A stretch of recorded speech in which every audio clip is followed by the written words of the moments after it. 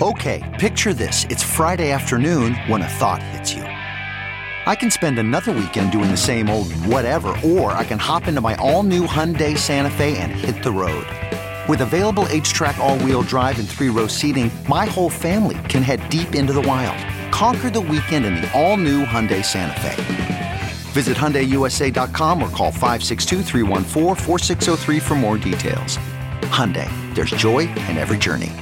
This Week in China's History, July 5th, 2009. The riots that changed everything in Xinjiang. Written by James Carter. Published in SupChina. Read for you by Kaiser Guo. In Chinese, when an event reaches a certain scale or significance, it becomes known simply by its date, expressed as two numbers, month, day. What in English is the Mukden or Manchurian incident is in Chinese the 9/18 incident, 9/18. The Tiananmen massacre is 6/4 and sometimes 5/35 to avoid censors. And the May 4th movement is, well, 5/4. 10/10, 12/9, 5/30. These simple combinations of numbers will evoke specific references and a long historical context. One of the more recent events to achieve this dubious distinction took place in 2009. Starting on July 5th of that year, death, destruction, and repression overwhelmed the Xinjiang capital, Urumqi.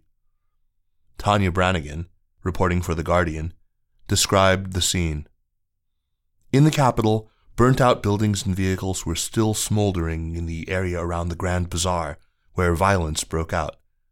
Bloodstains marked the road, along with sprays of broken glass and odd shoes abandoned by their owners as they died.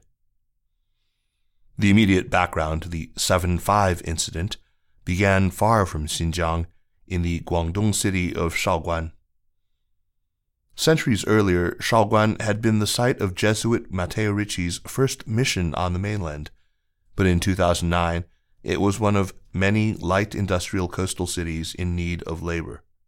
Migrant workers came from across the People's Republic, including, by the spring of 2009, about 800 Uyghurs who took jobs in a toy factory alongside some 16,000 Han Chinese. In a story sadly familiar, the Uyghurs in Shaoguan were seen first as exotic, then as suspicious, and finally as threatening. Accusations of rudeness and petty crime soon escalated. In late June, an anonymous internet post accused 6 Uyghur men of raping 2 Chinese girls. The accusations sparked violence. In the early morning hours of June 26th, arguments and then fights broke out in the Xuzhi toy company dormitories. Reporting for the New York Times, Andrew Jacobs describes a, quote, 4-hour melee in which Han and Uyghur workers bludgeoned one another with fire extinguishers, paving stones, and lengths of steel shorn from bed frames. It took 400 armed police to end the riot. Officially, 2 Uyghurs were killed, although some Uyghur groups assert the number is higher. More than 100 people were injured, most of them Uyghurs, some seriously. The rape accusation turned out to be false. Investigating authorities determined that a Xuzhi employee had fabricated the rumor to retaliate against the company for not rehiring him. Another story suggested that a Chinese woman's scream upon mistakenly entering a dorm room of Uyghur men was taken as proof of the rumor. In far-off Urumqi, where concern about the well-being of migrant laborers was long-standing, the Chinese authorities' investigation rang hollow. There, the Uyghur community saw the Shaoguan episode as illustrating a system that compelled Uyghurs to seek work far from home, sometimes involuntarily, and often amid poor living conditions and low pay. Endemic racism against Uyghurs made the violence at Shaoguan extreme, but not unusual. Uyghurs in Xinjiang began mobilizing. Protests against racism and mistreatment began on the evening of July 5th, centered around Urumqi's Grand Bazaar. Though protests began peacefully, with calls for justice for the Uyghurs killed and injured in Guangdong and an end to exploitative practices, they quickly became violent. What happened next was one of the most important inflection points in Xinjiang's history. State television showed what appeared to be crowds of Uyghurs attacking Han Chinese with clubs, cleavers, knives, and rocks. Dozens of cars and trucks were burned, and about 2/3 of the official casualties were Han Chinese. Most of the casualties had been stabbed or beaten. The official reports were that nearly 200 people died in violence on July 5th, and it seems clear that the violence was initially, as Xinhua reported, by Uyghurs directed at Han Chinese. Chinese authorities contended that the violence had been planned from abroad, orchestrated by exiled businesswoman Rabia Qadir, though there was no evidence to support this charge. This is, for the most part, the official version of 7/5. Protests turned into horrible violence against Han residents and their property. Some Uyghurs, maybe several dozen, were killed in the fighting as well, before police swept in to restore order. This story is not wrong, but it is not complete. In the days that followed, Chinese authorities and Han residents of Urumqi responded. Armed police moved in aggressively, opening fire on crowds of Uyghurs. Once these initial waves of violence were halted, many Han in the city sought retribution, often with the support of the police.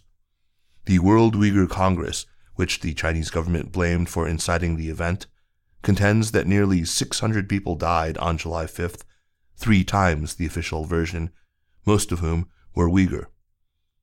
Witnesses reported hearing gunfire, and many hospitals were treating gunshot wounds, suggesting that these were victims of the armed police, some 1,000 of whom took to the streets to disperse the protests. The government declared the unrest to be baoluan, riots or chaos, which was the same label as the 1989 Tiananmen protests. The protests in Urumqi had indeed turned riotous, but the designation justified an almost unlimited level of response.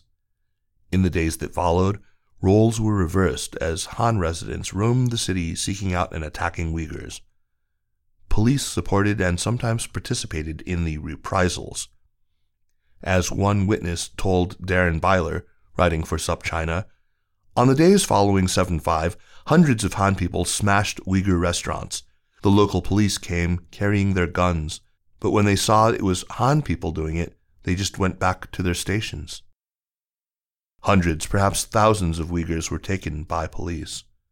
Authorities detained some formally, others were simply disappeared. Ilham Tohti, who would later receive a life sentence for treason, was among those arrested in those July days. Even more shocking is the likely death toll. Since official reports stopped counting after July 5th, most of the violence, especially against the Uyghurs, is not included. One of Byler's informants makes a chilling claim. Many people were killed. The highest number of people killed might be 7,000, but most local Xinjiang Han people, like me, think it was more like 3,000 or 4,000. The government just says it was a little less than 200. Most of the people who were killed were just shot by the police. It wasn't often even clear if they were part of the protests or not. But even if the highest estimates are right, thousands of deaths are just the start. July 5th, 2009 was not the start of tension between Uyghurs and either Han Chinese or the Chinese state, but it is clear that those events marked a change. The policies of repression and cultural and physical violence that have defined China in Xinjiang for the last decade can trace their roots back to what happened that day. This Week in China's History is a weekly column.